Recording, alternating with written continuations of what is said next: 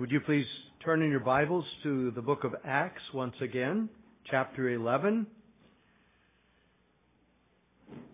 Acts chapter 11.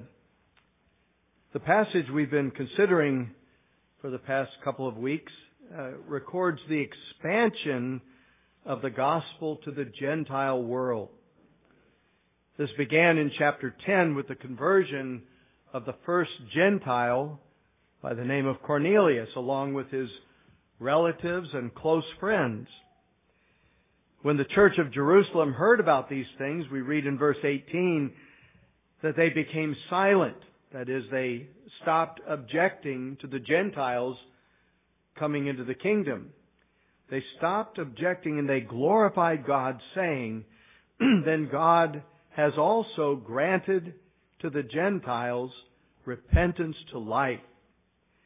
It's almost impossible to overstate the significance of this statement.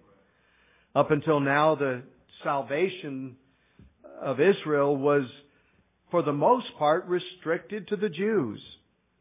But now the door of salvation has swung wide open to include not only the Jews, but also the Gentiles. When we look at the mother church in Jerusalem, what we don't see is that they immediately send out preachers to the Gentile world. I don't know why. Maybe they had a good reason. But what we do see is that God, through His providence and through, strangest of all, persecution, He thrusts out laborers into the fields that were white and ready to harvest. If you read in verses 19 following, 19 through 24, we read, "Now those who were scattered after the persecution that arose over Stephen traveled as far as Phoenicia, Cyprus, and Antioch, preaching the word to no one but the Jews only. But some of them were men from Cyprus and Cyrene who, when they had come to Antioch, spoke to the Hellenists, that is, the Greeks, preaching the Lord Jesus. And the hand of the Lord was with them, and a great number believed and turned to the Lord." Amazing and wonderful things were happening there in Antioch. Antioch, remember, is the third largest city in the Roman Empire. God was doing something, and word of this got back to the Jerusalem church, and they responded appropriately by sending a good and godly man by the name of Barnabas out to see what was going on there. We read that in verses 20 through 24. It says, "Then news of these things came to the ears of the church in Jerusalem, and they sent out Barnabas to go as far as Antioch. When he came and had seen the grace of God, he was glad, and encouraged them all that with purpose of heart they should continue with the Lord. For he was a good man, full of the Holy Spirit and faith. And a great many people were added to the Lord." And Barnabas is glad and rejoicing, and God keeps blessing. And Barnabas saw that he needed help. And so he heads to Tarsus to find his brother in the Lord, Saul. Saul had been converted, but had to flee Tarsus because of persecution. But he goes and finds Saul, and he brings him back to Antioch so they can get to work. And then we read in verses 25 and 26, "Then Barnabas departed for Tarsus to seek Saul, and when he had found him, he brought him to Antioch. And so it was that for a whole year they assembled with the church and taught a great many people." The Lord was doing wonderful things, and God was blessing, and these people needed to be taught. And Barnabas, while he was a great encourager, he knew that Saul, who would later be called Paul, the apostle, could come and instruct them in the Word of God. And so the church in Antioch would become, next to Jerusalem, the most influential missionary church in the New Testament. And all of this was because, as we read, the hand of the Lord was with them. Unless the Lord builds the house, they labor in vain who build it. But then notice that Luke, at the end of verse 26, adds this curious bit of information that I want to focus on this morning. He says, and the disciples were first called Christians in Antioch. This is by far the most common name for a follower of Christ, a Christian. And there are many names or designations in the Bible for Christians or for believers. They're called believers. They're called disciples, followers, a saint, a brother or brethren. And these are used many, many times in the Bible. But did you know that the name Christian is used only 3 times in the entire New Testament? Only 3 times. The first time is used right here in our text. The second time is used in Acts 26:28 when the Apostle Paul was giving his defense before King Agrippa. King Agrippa interrupted and either seriously or sarcastically said, "You almost persuade me to become a Christian." The third place we find it is in 1 Peter chapter 4, verse 16, where Peter's exhorting the fellow believers, and he says, if anyone suffers as a Christian, let him not be ashamed, but let him glorify God in this manner. Only 3 times, and yet over the centuries, the name Christian has remained by far the most common designation for followers of Jesus Christ. And yet, because of its extended use and perhaps overuse at times, or thoughtless use, or even misuse, this name has lost much of its significance. It's on our tongue and in our words and on our books, and all we see it, we use it without thinking a thing about it. It's too often been used as simply another category of world religions, such as the Muslims or the Buddhists, the Jews, the Christians. It's just part of the landscape of religions in the world. I believe it's very beneficial to look back at the origin of the Christian name and try to recapture some of its primitive and original use. I don't believe that Luke, by the inspiration of the Holy Spirit, was merely inserting a curious bit of trivia. It's important to know this is where it was first used. Now, when he says they were first called Christians, it reminds us that Christians weren't always called Christians. Now, here in chapter 11, it's been approximately 10 years or so since the resurrection of Christ and since the day of Pentecost and the beginning of the New Testament church. And for some reason, 300 miles from Jerusalem, in this large pagan city of Antioch, disciples were first called Christians. Now I want you to also notice that Luke says that the disciples were first called Christians in Antioch. And the word called indicates that it was probably a nickname given to them rather than a name they came up with for themselves. It wasn't like what we did many years ago when we started this church and we had to sit down and try to figure out a name. What are we going to call ourselves? Well, we ended up calling ourselves what every other Reformed Baptist church calls themselves. But we had to still work through it and figure out what we're going to call ourselves. Well, here he tells us that they were first called Christians in Antioch. Now, he doesn't actually tell us by whom they were called this, but he tells us where they were called this, not by whom. Well, who do you think gave them this name Christian? Well, there are a lot of conjectures on this, and we don't have any solid evidence of exactly who did, but we could ask, well, was it the Jews residing in Antioch? And there was a large number of Jews in Antioch at that time. Well, it's very doubtful that they would have called them Christians, because the name Christ, which is not a proper name, it's a title, is in that name, Christ or the Messiah. Well, they weren't about to call them followers of the Christ or the Anointed One, because that would condemn themselves. because they're not following him. Most commentators that I read believe that it was given to them by this pagan watching world of Antioch. Here's this growing number of disciples. Surely they drew attention to themselves somehow. And they weren't ashamed of what they believed. They were talking about it. They were living it out right in the midst of this crooked and perverse generation of Antioch. But they certainly caused people to wonder, who are they? What are they all about?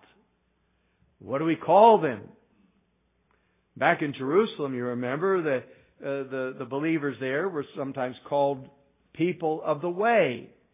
And that was because of their belief and their bold preaching that Jesus is the way, the only way to God. So we'll just call them the way. They believe that this is the way. And so they were called such. But here in Antioch, they called them Christians. Now it appears that Antioch had a history of attaching nicknames to certain groups or individuals. The ancient Roman historian Tacitus wrote about the persecution by the Emperor Nero of those, quote, whom the populace or common people were calling Christians. So it was the world gave them this name. It was probably used initially in a negative sense to mock them or ridicule this new sect or whoever they were. But in time, this name stuck. And actually, they liked it. They received it. They welcomed it. Even Luke, as he writes this, doesn't say it in a negative way. He just announces that this is where they were first called Christians. They wore it as a badge of honor. Even though they must submit it for something evil, they took it for good and wore it proudly. Now, some have argued that the word called here, that they were called Christians, indicates a divine authority or appointment, that it was actually God Himself who gave them the name Christian. I was reading John Newton, and he said in those days, the Lord often communicated things directly to His disciples. And perhaps He did this, and I'm not sure I would go that far, but whether it was by direct revelation or simply through God's hand of providence, even using the enemies of the gospel, it certainly has the sanction of God. And after 2,000 years of use, it has grown to be the most used name for the followers of Christ. Now, the first thing I want to point out is there is a suitableness to this Christian name. What does the name Christian mean? Well, there are more people than not who use the name Christian, who call themselves Christians, who really don't have the foggiest idea of what it means to be a Christian. Many would call themselves Christians because they were born in a Christian country. There are certain parts of our country, particularly the Bible Belt, where it's assumed that almost everyone you meet is a Christian. Now, I believe those days are slipping away from us. This is no longer a Christian nation, but still most people would call themselves Christians. Now, many believe that if you go to church at all, maybe only once a year, you're a bona fide Christian. Or maybe because you've been baptized as an infant, or you joined a church, or you attend a Christian school. But sadly, they are too often Christians in name only. They might actually have no idea what a Christian is. They have a name that they are alive, but they are dead. Sinclair Ferguson tells of a special service held in the city right after 9/11, the particular city where he was ministering. And the city brought together men from different faiths. They brought in an imam from the local mosque, a rabbi from one of the synagogues, and a Christian minister. When the rabbi took part, it was so clear that he was a Jewish rabbi.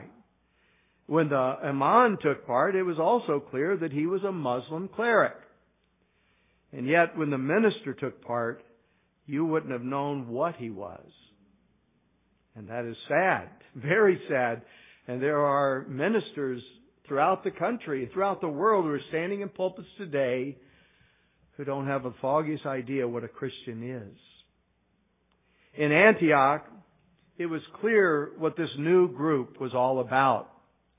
They were about the Lord Jesus Christ. That, in essence, is what they were about, and that's what the word Christian means. It means adherers to Christ. It's a simple name, but it means you are stuck to Him. You adhere to Him, to His teaching. They were all about Jesus Christ. The message they heard when these Christians came to Antioch was all about Jesus. It says in verse 20 that these who came preaching, they were in verse 20, but some of them were men of Cyprus and Cyrene who, when they had come to Antioch, spoke to the Hellenists, preaching the Lord Jesus. It didn't come with just some new code of ethics or some 10 ways to how you can have a happy life. They came preaching the Lord Jesus. If you turn back just for a moment to chapter 10, where we hear this first message, we read this first message that was preached to the Gentiles, to the house of Cornelius. And we'll just get a flavor of how much Jesus was the message. He wasn't just part of the message, He was the message. In chapter 10, notice, beginning in verse 36, here is Peter speaking. Cornelius is gathered with his whole household, his relatives, his close friends, and they've all sat down to hear whatever God had for them through Peter. And Peter says, the word which God sent to the children of Israel, preaching peace through Jesus Christ. He is Lord of all. So he starts off with that note, that keynote of the Lord Jesus Christ. That word, you know, which was proclaimed throughout all Judea and began from Galilee after the baptism which John preached, how God anointed Jesus of Nazareth with the Holy Spirit and with power, who went about doing good and healing all who were oppressed by the devil, for God was with Him. It's all about Christ. Verse 39, and we are witnesses of all these things which He did, both in the land of the Jews and in Jerusalem, whom they killed by hanging on a tree. Him, that is Jesus, God raised up on the third day and showed Him openly, not to all the people, but to witnesses chosen before by God, even to us who ate and drank with Him after He rose from the dead. He rose bodily from the grave, and we ate with Him, he says. And He commanded us to preach to the people and to testify that it is He who was ordained by God to be judge of the living and the dead. And to Him all the prophets witness that through His name, whoever believes in Him will receive remission of sins. Any sentence you look at in this message was all about the Lord Jesus Christ. It was about Him, about His person, who He is, His work, what He has done, and His Word, which we must abide in. So, John Newton said, let us beware of a Christianity without Christ. I testify to you in plain words that this is no better than a house without a foundation, a tree without a root, a body without a head, and a hope without a hope.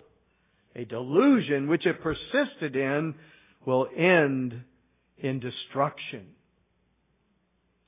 Do you have a Christianity without Christ? Do you have a name that you're alive but you're dead? There are millions around the world who name the name of Christ, who call themselves Christians, who have no idea what it means. But it is an appropriate name. The name Christian is so fitting because it sums up what they're all about. When they saw this new group, it wasn't hard to figure out that they were about Christ. They were all about Jesus Christ, His person, His work, and His word. They've come to know and come to believe that Jesus is not just a man, but He is the Son of God, God incarnate, veiled in flesh, the Godhead seed. See, this is the Lord Jesus Christ. He was in the beginning with God. He was God, and the Word became flesh and dwelt among us. Jesus asked His disciples two questions. Who do men say that I am? And then He turned to them, who do you say that I am? Who do men say that I am? They gave the answers. Elijah, John the Baptist, one of the prophets. There's a lot who call themselves Christians who don't believe any more than that about Jesus. They believe, yes, He was a good man. He was an inspirational man, a good example, a good teacher, and so forth. But do they believe that He is the Son of the living God? Not at all. They think you can have Christianity with a Christ who's a mere man. But if Christ is a mere man, it's not worth taking His name. Not worth taking His name at all.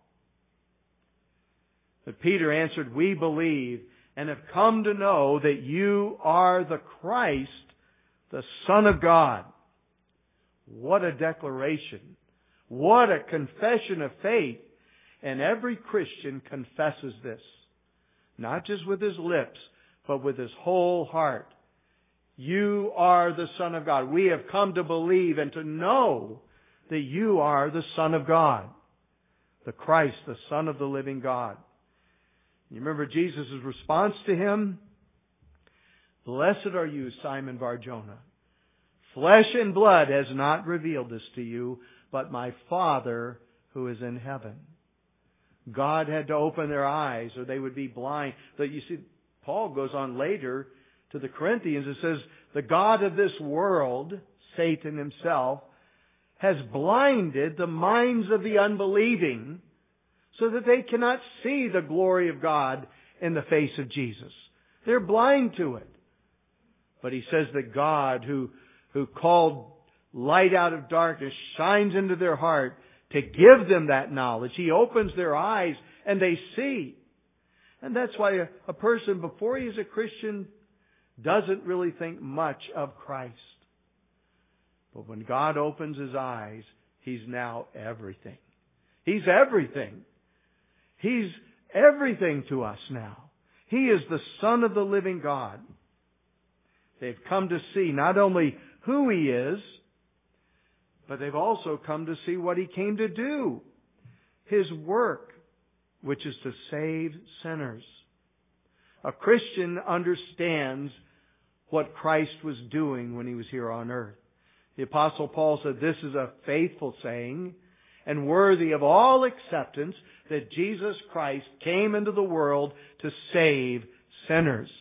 Now, every Christian, a new Christian, doesn't understand all of the things about that, but he does understand, I called upon Him to save me, and He saved me. He delivered me from my woes. He delivered me from my sin. I called on the name of the Lord, and He rescued me. You see, a Christian knows what He came to this earth to do, to save them, to do everything necessary to secure their eternal salvation. He came to be our representative before God. As our representative, when He came to this earth, He lived an absolutely perfect life of obedience before God. Jesus never sinned once. Children, can you imagine that? He never sinned one time from the time He was a baby to the time He died on the cross. He never complained. He never opened His mouth in sinning against anyone else or against the God of heaven. Jesus could say this, Father, I have always done what is pleasing in your sight. Now, as Christians, that's our goal. Paul says our aim or our ambition is to be pleasing to the Lord.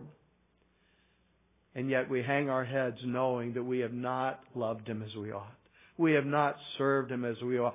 We have failed in so many ways. But that is our goal. And if that's not your goal, then don't call yourself a Christian, because that's what Christ did. So that should be what you want to do as an adherer to Christ. But Jesus never sinned one time. He always obeyed His parents. He always did what was right. Every time. And He was doing this because He was living as our representative. He was living this life of perfect obedience, the kind of life that we are supposed to live but don't. For we've all sinned and have fallen short of the glory of God. He went to the cross. And when He went to the cross, He wasn't being crucified as a martyr, but as a substitute. Please listen. This is very important when you want to understand what Jesus came to do. He went to the cross to pay the penalty for our sins. For the Bible says the wages of sin is death. He died as our substitute in our place, taking the penalty that we deserve, so that we would not have to take that penalty. That's why the Apostle Paul could say with a note of triumph in Romans chapter 8 verse 1, there is therefore now no condemnation to those who are in Christ. None. It's gone away. Jesus said, he who believes in the Son has life. He who believes not in the Son of God has not life, but the wrath of God abides upon him still. So He went to the cross to pay the penalty for our sin. He died in our place. And 3 days later, He rose from the dead, conquering sin and death. And He came out of the grave not mystically or spiritually, as some false teachers would have us believe. He actually came out of the grave bodily. He's alive. We've touched Him, John says. We've handled Him with our hands. He told Thomas, you don't believe? Take your hand and thrust it into my side. A ghost doesn't have flesh and bones. They also believe that Jesus ascended to heaven and is at the right hand of God making intercession for them. They believe that He is there also preparing a place for them. And they believe and look forward to that day, the day of the Lord, when Jesus Himself will return to receive them to Himself, that where He is, they will be also. So an adherent to Christ adheres to His person, who He is. They adhere to His work, what He has done. And they adhere to His word, what He has said. Jesus said this in John chapter 8, verses 30 and 31. If you abide in my word, then are you my disciples indeed. If you abide, I mentioned this last week, but I'll mention it again. Abiding is staying with His word. You don't pick and choose. You don't neglect it. His word is everything. Man shall not live by bread alone, but by every word that proceeds out of the mouth of God. It's not something you just take a little bite on Sunday and you're satisfied for the rest of the week. No, the Word of God is to be our meat and drink. This is an essential mark of a believer. He abides in the word of Christ. To him, it doesn't matter what popes or church councils or church leaders say. It only matters what saith the Lord. That's the heart of a Christian. He's the one who deserves the name Christian and adhere to Christ because he actually adheres to the Word of God. How many people say, oh yes, I'm a Christian, but you can't really believe this book. It's full of errors, you know. You can't really believe this book. It's not inspired of God. It's the product of men. Oh, you'll find good things in it, and we like to quote many portions of it, but you can't trust all of it. The Apostle Paul told Timothy to continue in the Word, for all Scripture is inspired of God and is profitable for doctrine, reproof, correction, instruction in righteousness, that the man of God might be thoroughly furnished unto every good work. Isn't that wonderful? We have a book that we can trust. I'll never forget when I was a new Christian and this truth came so strong to my mind. I tried to witness for the very first time to my boss and a waitress in the restaurant where I was working, and they're talking about the solutions to life's problems and all the crime. And I remember with my boss, he was an older man and kind of rough, and he said, well, we just should take the dope heads and string them up right on the streets. That'll teach it. That'll correct it all. And she said, oh no, we need to have send them to a rehabilitation, and we can change them all in this way. And I just knew I had to say something, and I said this. I said, the answer has been lying around for thousands of years, and nobody wants to pick it up and read it. It's the Bible. The Bible. And that was my weak testimony, but I still believe it today. It's the Scriptures. The Scriptures of the Old and New Testament is our only rule for faith and for practice. That's what a Christian is. He believes the Bible. If you don't believe the Bible, get rid of the name. Don't call yourself a Christian if you don't believe the Bible. I had talked to someone in our church early on. They were just leaving their church, and their pastor was talking to them and trying to convince them, no, don't go to that church. And she asked him about the Bible. And he didn't believe that the Bible was the inspired Word of God. But he talked about following Jesus. Well, tell me, how can you possibly follow Jesus without the Word of God? Because what do you know about Jesus apart from the Word of God? And Jesus Himself, according to the Word of God, says, unless you abide in my Word, you cannot be my disciple. Jesus didn't compromise. Said, well, we could work something out. As long as you give it a try, as long as you don't neglect me entirely. No, He said, abide in my Word. So for the Christian who bears the name of Christ, what only matters to him is what saith the Lord. After all, you notice in verse 26, it says, and the disciples were called Christians first in Antioch. So he says they're disciples and they're Christians. That tells you something here, doesn't it? Disciples are Christians and Christians are disciples. You can't believe in Christ without becoming a disciple.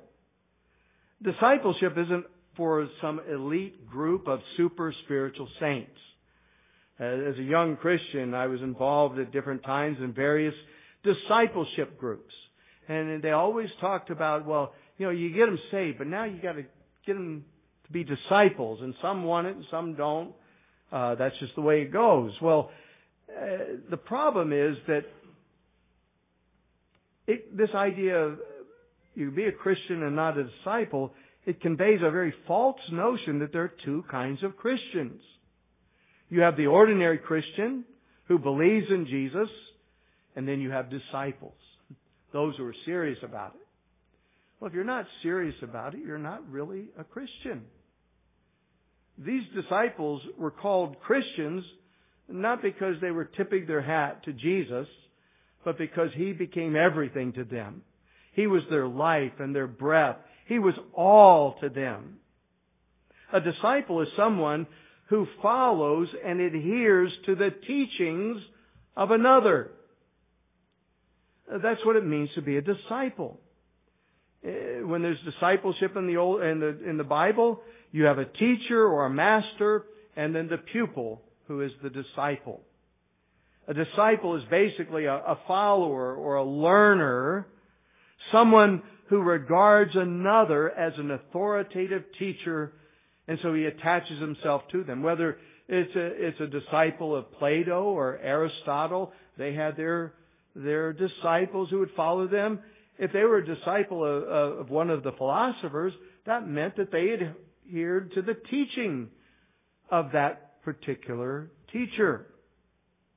And so the disciples would literally walk around them. They would walk from here to there, and the disciples would follow them while they're teaching them and explaining to them or commanding them. They would sit at their feet and listen and learn from them. Very often they would leave everything, their homes and their occupations, their former allegiances, to follow their master. Well, we see this in the disciples at Antioch. In verse 26, we see that they were indeed hungry for the Word of God. Notice in verse 26, after Barnabas went to Tarsus and finds Saul and brings him back. And when he had found him, he brought him to Antioch, so that it was for a whole year they assembled with the church and taught a great many people.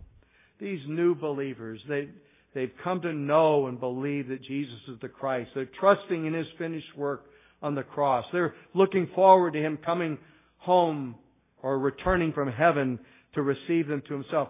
But what do they want? They want to learn more. They want to learn everything they can about Him. Too, as a new Christian, nobody had to tell me to go to church. I wanted to go to church. You know why?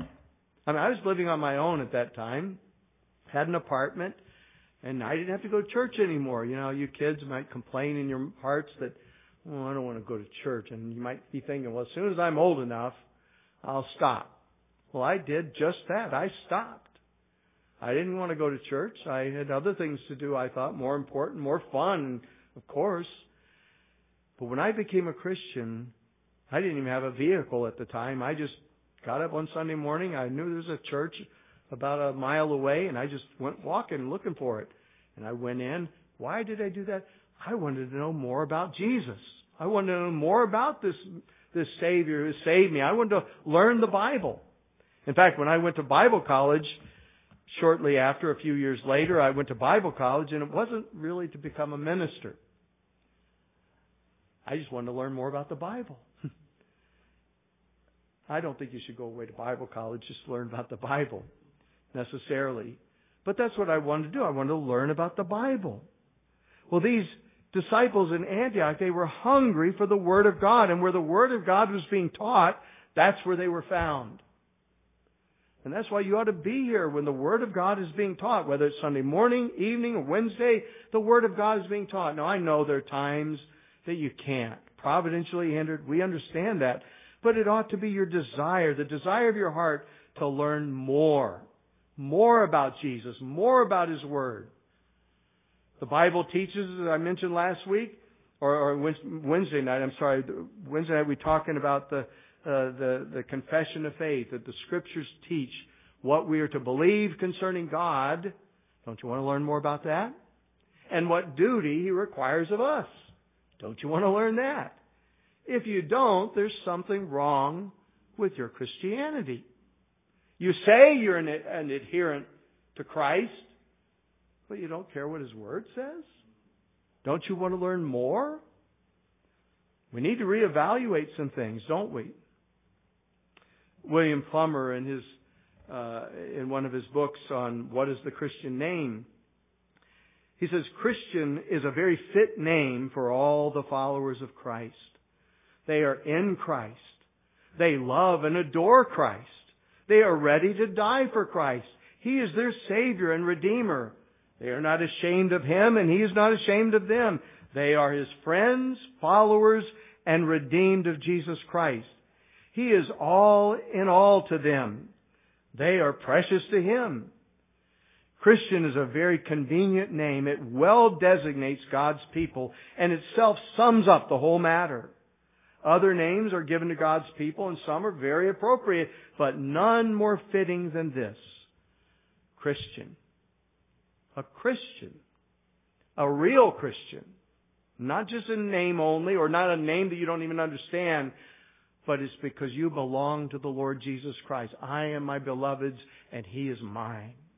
I wear His name proudly.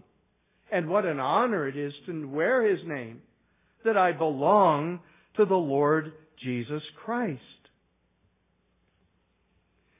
But also, and I'll just spend a moment on this, there's also an obligation to those who call themselves Christian to live like a Christian. I've been interjecting that throughout. But there is a difference between how a person becomes a Christian and how he lives as a Christian. To become a Christian, what do you need to do? You need to come. Come to Jesus, just as you are. You can't clean up your act. You can't follow a bunch of rules, and then you'll be fit to come. You come just as you are, without one plea. But that thy blood was shed for me, O Lamb of God, I come to thee. You come to Him, believing, trusting. You see your need. You're a sinner. You're undone. You're heading to hell. You want to be rescued. You come. That's becoming a Christian. But how a person lives as a Christian, he is a close adherence to the Word of God. 2 Timothy 2:19, the Apostle Paul says, "Let everyone who names the name of Christ depart from iniquity." Do you name the name of Christ? Do you call yourself a Christian? Then depart from iniquity. If you're living in sin, you need to turn away from that sin by God's help. By God's strength, say, Lord, help me. This has such a hold on my life. It's such a strong pull. Lord, help me to turn away from my sin. Matthew Henry says, thus they laid upon themselves that all they should ever profess that all that should ever profess that name, a strong and lasting obligation to submit to the laws of Christ, to follow His example, and devote themselves entirely to the honor of Christ, to be to Him for a name and a praise. Are we Christians, he asks? Then we ought to think and to speak and to act in everything as becomes Christians, and to do nothing to the reproach of that worthy name by which we are called. You see, that should stop us from sins, particular sins we know it'll bring dishonor to the name of Christ. And that should be the last thing a Christian ever wants to do. He used the illustration of Alexander the Great. There was a particular soldier who was also named Alexander, but he was a coward. A coward. And he told him, either change your name or mend your manners. And Christians, you need to think of that. Either change your name or change what you're doing. Change how you're living. Make Christ your all in all. The Apostle Paul says, for me to live is Christ and to die is gain. He said, the life I now live, I live by faith in the Son of God who loved me and gave Himself up for me. Everywhere you look in the New Testament, that's all you find again and again and again. Those kinds of statements. Set not your affection on things below, but on things above, where what? Christ is seated at the right hand of God. That when Christ, who is our life, shall appear. Notice that expression. Christ, who is our life, shall appear. Then shall we also appear with Him in glory. Looking to Him. Everything is looking to Christ. Looking to Him as the author and the perfecter of the faith. Yes, He tells you things to do, but you do them all the while looking to Him. Looking to His strength. Looking to His perfection. Looking to what He has done to rescue us. Are you looking to Him? When you were first called a Christian, were you really a Christian? Are you a Christian now? Do you bear the name? Do you want to be a Christian? What do? You go to the Scriptures. You go on your knees and you pray, Lord, show me my need. Show me how to come to You. Believe on Him. Look to Him. Run to Him. Those are all expressions telling you, go to the Savior. He'll save you. He'll put His name right smack on your head. He'll put it there. You'll be His. And you'll know it. And He'll know you. Let's pray. Gracious Father in heaven,